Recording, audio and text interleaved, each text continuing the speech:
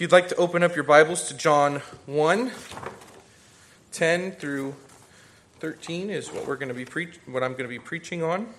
But it's been a while since we've read the first few opening verses of John. So I'm going to start in John verse 1 and read to 13, but we're going to be focusing on 10 through 13, just to remind us of our context.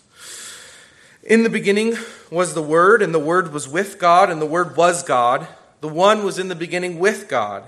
All things came into being through him. Apart from him, not one thing came into being that has come into being. In him was life, and the life was the light of humanity. And the light shines in the darkness, and the darkness did not overcome it. A man came sent from God whose name was John. This one came for a witness, in order that he could testify about the light, so that all would believe through him. That one was not the light, but came in order that he might testify about the light. The true light, who gives light to every person, was coming into the world. And this is our text for this evening. He was in the world, and the world came into being through him, and the world did not recognize him. He came to his own things, and his own people did not receive him. But as many as received him, to those who believe in his name, he gave to them the authority to become children of God, who were not born of blood, nor of the will of the flesh, nor of the will of man, but of God. As we've been studying the book of John, we've been studying the person of Christ, and by connection, the person of God. Because if you want to know God, you have to know Christ. And we have been learning who he is, that he is eternal, that he has life within himself, ase, he possesses aseity, that he is light, so he possesses all moral purity and excellence, and there is no darkness in him at all, and though the world be dark around us, he has not been overcome by it. In fact, he has overcome the darkness. There was a man who bore witness to that light. That was John the Baptist. He was a man just like you and I, and he performed many great wonders before the world to see, so that he may have been confused with that eternal life, but he was not. He was a mere prophet. And his word to you all today was that Jesus Christ must increase and he must decrease. And as we move through the text, we see that he was the true light, Jesus Christ. That there is light and true light. And natural light is what we all experience in this world, but true light is spiritual light. So that the knowledge of God has moved outside of the boundaries of national Israel and has gone to the ends of the world. It has gone from Africa to Asia to Russia to Japan. It has traveled across the Pacific Ocean to America, and it began with 13 colonies, and here we are in Arizona today, and the true light shines here in Casa Grande. Praise the Lord. Hallelujah. And it gives light to every person.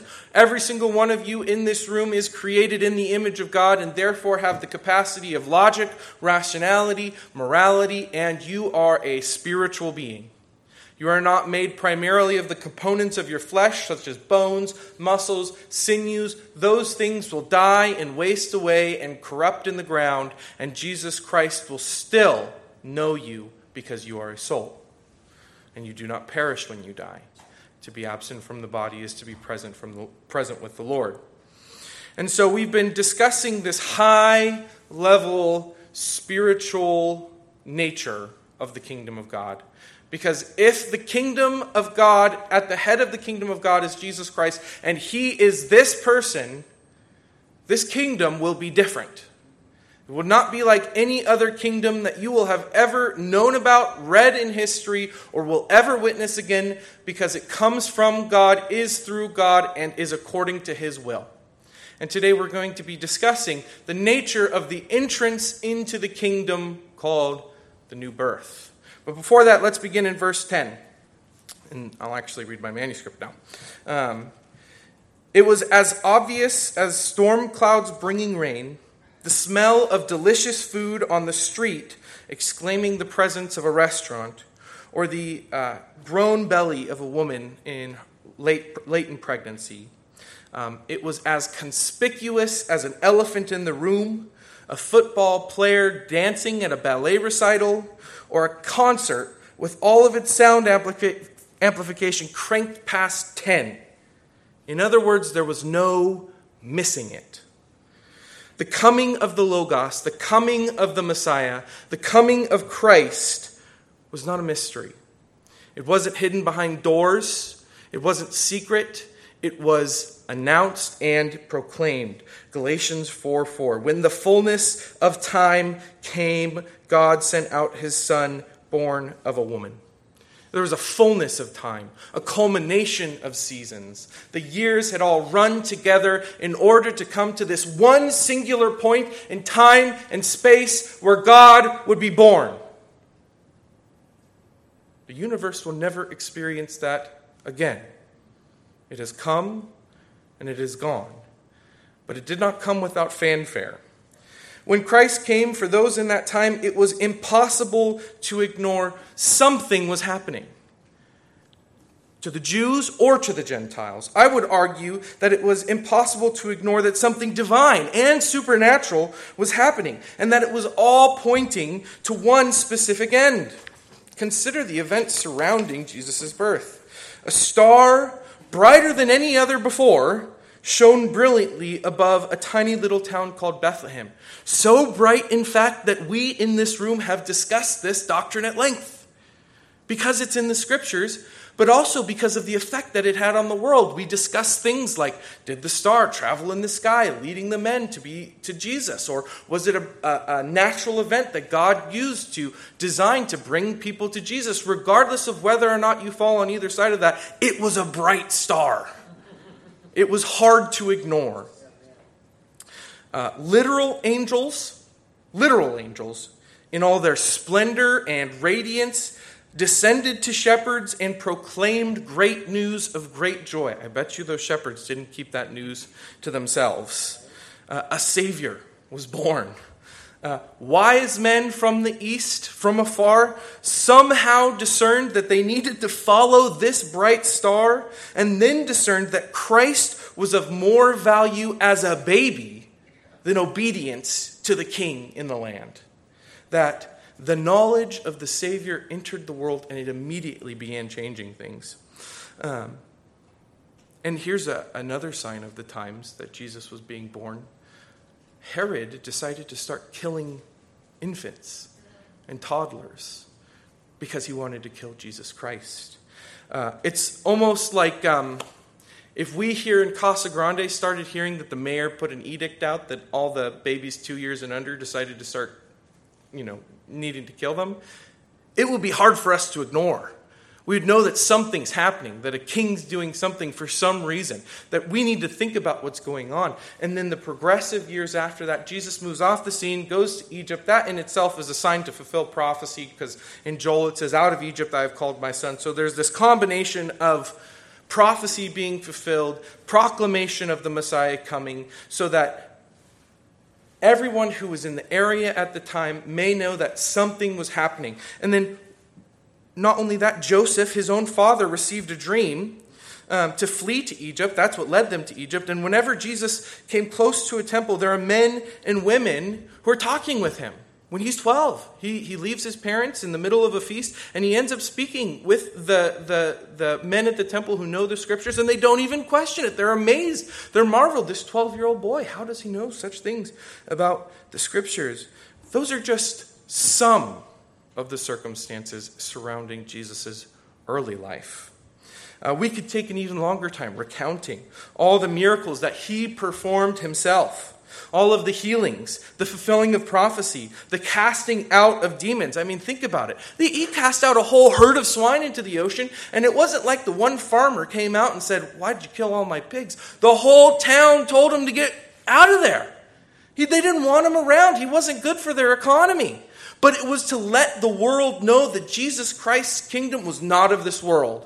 That he was more preoccupied with the salvation of one soul than a herd of swine. That he was preoccupied with bringing someone into the kingdom of God and making the praise of the glory of his Father's name known than he was that town could have made a buck. If you were alive at the same time as Jesus and you said you weren't aware of him, someone would probably say that you might have been born under a rock. Just consider what Jesus said to Cleopas on the road to Emmaus. Are you the only one living near Jerusalem and not knowing the things that have happened in these days? Jesus was crucified publicly in an execution that many people witnessed. Why?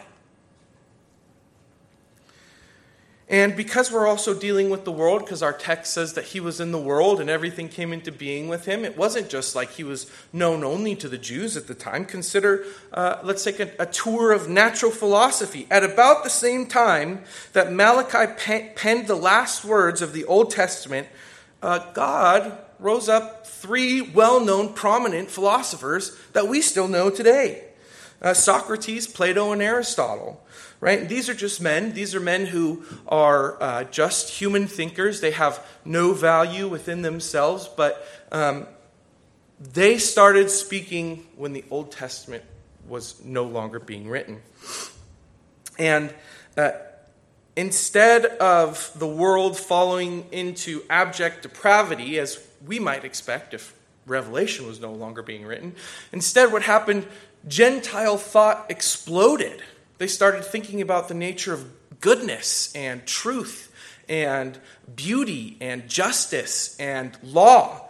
The fullness of time that the Messiah was born into accounts not only for the fullness of prophecy that he would be born into, but it accounts for the fullness of the whole world. So that the culture that Jesus was born into gave a lot of space for religious and philosophical discussions. It was like God had primed the Gentiles to be thinking about things that were no longer merely physical.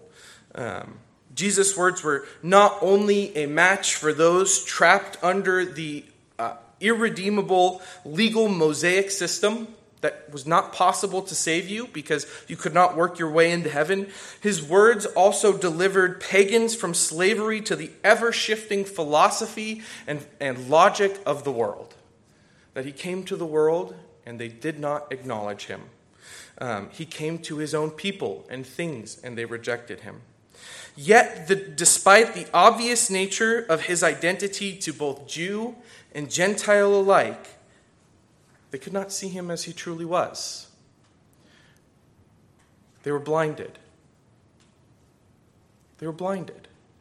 Yet we still have examples of men and women from both Gentiles and Jews who received and acknowledged him. Consider the Roman centurion who came to Jesus saying that his slave was injured.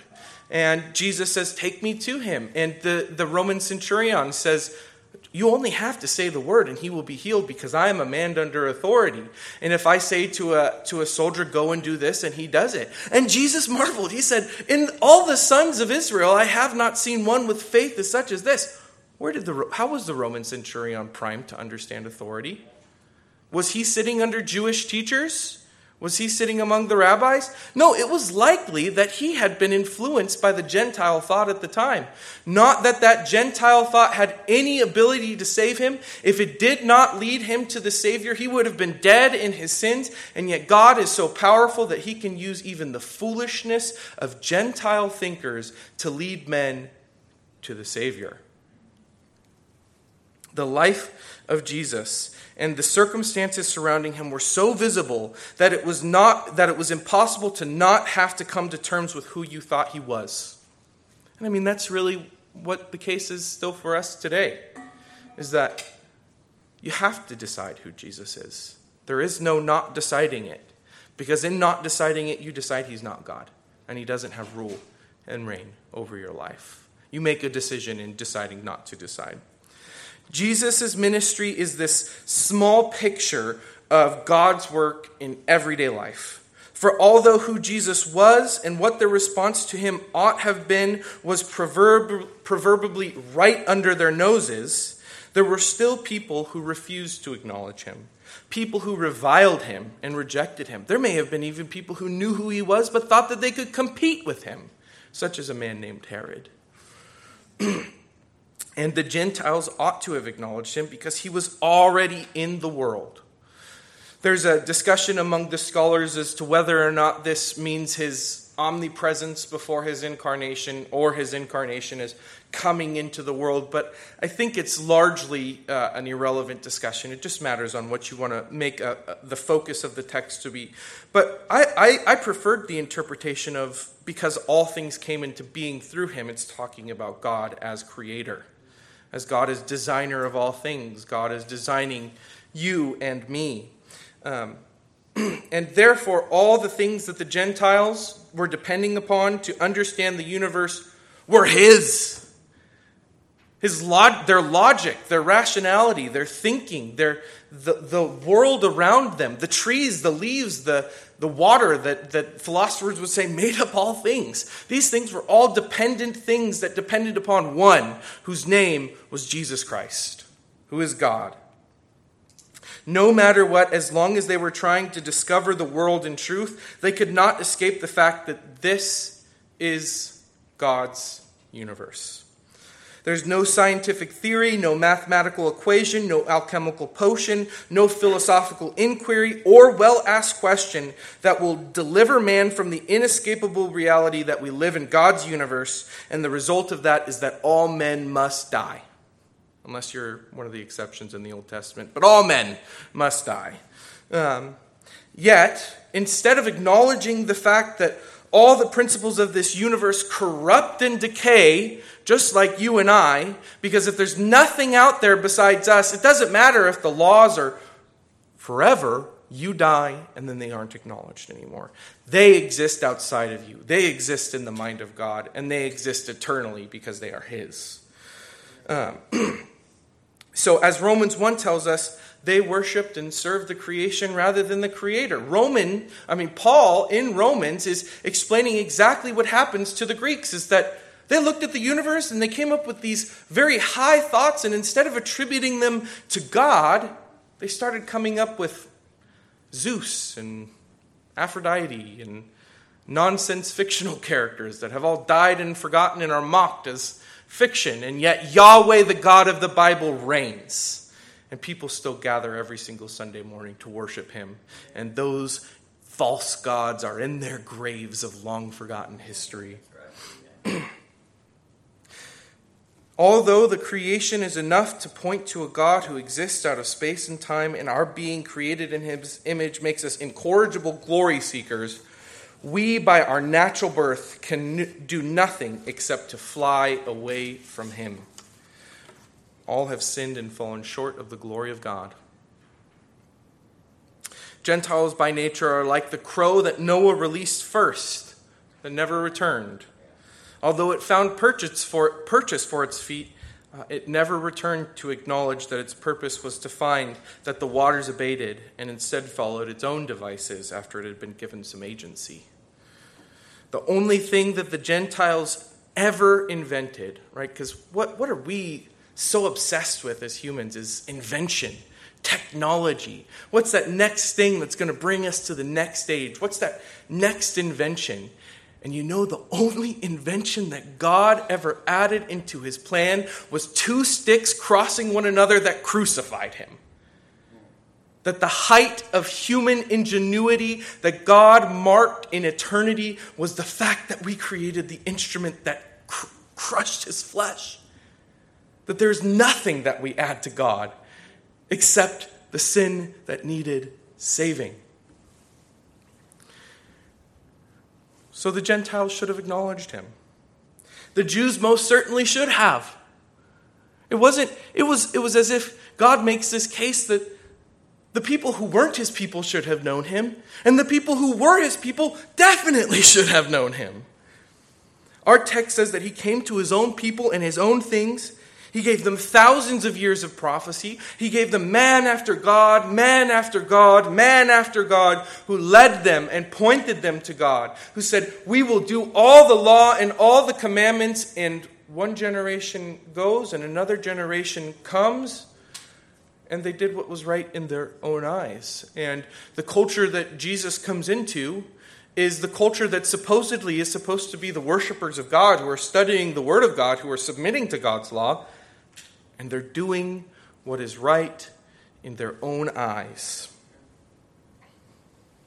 It was the men who studied the word of God most who received the most strict condemnation. That's why we have passages that say not many of you should become teachers because they receive that stricter condemnation. The men who read and dedicated their life to the study of God were defined by our Savior as blind guides leading the blind. The men who were meant to be leading his people to worship in purity and righteousness and holiness were the men that he most prominently and vehemently denounced. O Israel, how I have longed to gather you as a hen longs to gather its chicks under its wings, but you would not. Despite all of the access to the types and shadows of God and what his Messiah would be like, they rejected him. As we made mention already, the figurehead of Israel, the king of Israel at this time, Herod, committed infanticide to reject them. If David killed 144,000 if God killed 144,000 men because David counted his men, what stricter judgment should they come under? That they were like Sodom and Gomorrah, as he said. This leaves us a quandary to solve. If the highest Gentile thought can't lead to God, and being in the worship and service of God, being in his temple, reading his word, singing his psalms, performing the rituals and sacrifices, thinking about it, talking about it, yet not believing, don't lead you to God, what can? What can? There's nothing in this life at all that will ever lead you to God. At all. You can be a monk from the time you were born to the time you die, and you can pray for 10 hours a day, and that will not grant you entrance into the kingdom of heaven. You will stand before God and he will say, "Depart from me, you worker of iniquity, I never knew you." Because there are Buddhist monks who do that, seeking some salvation. They are out there and they are trapped and they are lost. And it is our duty to go and preach the gospel to those men because they are suffering under the demonic doctrine that they are under. But that doesn't answer our question, does it? What grants you entrance into the kingdom of God? It is a sweet relief for us to read what John writes next. To those who did receive him, there is a group that receive him. And how do they receive him? It almost seemed as if it was hopeless. There's nothing at all. And then he goes, there's a group that receives him. Hallelujah. If those men who study the word of God can't and don't know him, how can I? John's answer is, did you receive Jesus? When he came to you, did you go, yes, you're saved. You've been born of God. When Jesus, as the Messiah, came to you and said, come, follow me, and then you just went, it wasn't high structured thought that got you into the kingdom of God. It wasn't making sure that you were more righteous than the next person. It was as if you were doing your job, being a fisherman, and then the Savior came to you and said, come follow me, and then you went. You're in the kingdom of God. Praise the Lord. Every other single religion out there has you do 1,000,000 and 1,000,000 and 1,000,001 things so that God might love you one day. And Jesus Christ comes down and says, I love you even though you're going to do what I don't tell you to do 1,000,000,000,001 times. Because his grace is sufficient for you. John explains to us that the entrance to the kingdom of heaven is not by any human means, but it is a miraculous new birth. Only God can lead you to God. The reason the text is arranged that it is because although us Reformed folk love how much this text points to God's sovereign orchestrating of salvation and the new birth, John is first concerned with the people. He's concerned with the people wondering whether or not they can make it in. And he goes, yes, you can. You just have to receive the Savior. You have to receive him. You have to believe upon him. You have to trust in him. The new birth isn't an acceptance of a theological or philosophical system. It isn't an acceptance of a tradition or an ideology. It is reliance upon a person, Jesus Christ. God designed the new birth in this way, not by mere convention or contrivance or some arbitrary decision that the new birth should be this very exclusivistic way because he loves his favorites and he loves sending his not favorites to hell. Absolutely not. The new birth is this exclusive because God is the only one who can perform it. The new birth is exclusive because Christ is an exclusive Savior, and he makes an exclusive claim on your life, and he exclusively has the power to grant you entrance into his kingdom. And that exclusive entrance is exclusively in Jesus. It's pretty exclusive. You see, if you could get in by any other way, you would value that thing higher than God. Because in your natural self, you already don't like God very much. In fact, you hate him. You're at war with him. You don't want to do anything he says. You want to do what you want to do. And so, if God provided any other way, you would glorify that thing he made that brought you into the kingdom of God, then you would glorify God. And we see that all the time. There's only one way to God, and all other ways don't work. And still people love their religious machinations. They love counting the rosary beads, and they love doing their prayers during time of Ramadan and fasting. And then, the social media influencers love recording themselves, giving money to the poor. So we all have our religious machinations, and they don't lead us to God, and we still love them. So imagine how much more we would love those things instead of God if those things brought us into the kingdom of God. They don't, they can't, and they never will. Amen. No matter how dead they are, man loves the work of their own hands more than they love God. That's why God has to perform the new birth, and it isn't by works. Brothers and sisters, there is always this temptation for us to fall into the two groups prior to the new birth. You can be a worldly person and think that you have salvation, but not acknowledge the Savior. You can be a religious person and accept every single tenet of the 1689 London Baptist Confession. But if you don't have true faith, that confession will not save you.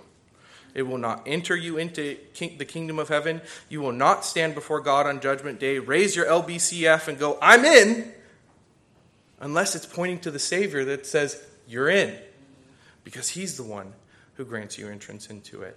Here are a few other meditations on the new birth. The new birth, if you think about it, if you're ever facing discontentment in your life because your circumstances aren't what you want them to be, if you have the new birth, you have been given something of inestimable value. You have been given something that not all the riches in this world could ever purchase. You've been given eternal life. You've been given all the treasures of the riches and wisdom of God in Christ Jesus.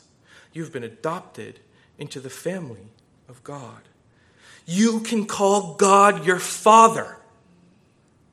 And what did they do to Jesus when he called himself the Son of God? They wanted to stone him because calling himself the Son of the Father made him equal to God. Brothers and sisters, you don the righteousness of Jesus Christ. His very Spirit dwells within you. And he has bestowed upon you every spiritual blessing.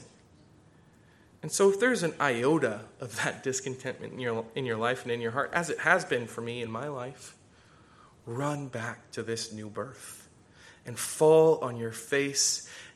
And don't you dare forget to thank him for the fact that he has given you something of much greater value than you could ever purchase in this life. Let's pray. Father in heaven, we thank you for this day, Lord. We thank you for the new birth. We thank you that you have caused us to be born again, born from above, born by your power, adopted as sons and daughters into the kingdom as children of the Most High God, co-heirs of Jesus Christ, brothers and sisters to him, friends, Lord. We thank you that you have given every relational definition that is positive to our relationship with you so that we might know that you loved us first and you continue to love us, and that your death on the cross demonstrates that to us over and over and over again. Lord, I pray for all the souls in Casa Grande whom you have not called yet. We pray that they would be born again soon. That, Lord, your promise is not slow, as some count slowness, but you are patient, not willing that any should perish, but that all should come to repentance and a knowledge of truth. Lord, please have them repent and come to a knowledge of the truth so you return. Lord, come quickly, Lord Jesus. We are in a time where truth is absolute, and yet people want to confuse it, and we desire you to rectify that, Lord. And we ask you to rectify and heal the hearts of all those broken people who are caught up in the philosophies of this world that cannot acknowledge you because they are blinded in their hostility towards you. We pray for the Satanists. We pray for the transgender. We pray for those who have political leanings that deny you. We pray for those who are pro-abortionists, Lord, pro-murder. We ask you to forgive their sin and grant them repentance so that they might see the folly of their ways and come praise you, God. And we pray for those of us who have been born again, may we not be stingy with the knowledge, but go out into the world and bring the fact that people can be born again. And all the things that they're looking for in this life is given to them in the new birth, that we are you are most glorified in us when we are most satisfied in you, God. So I pray that the world will be satisfied in you and help us to be satisfied in you. In your name we pray, Jesus. Amen.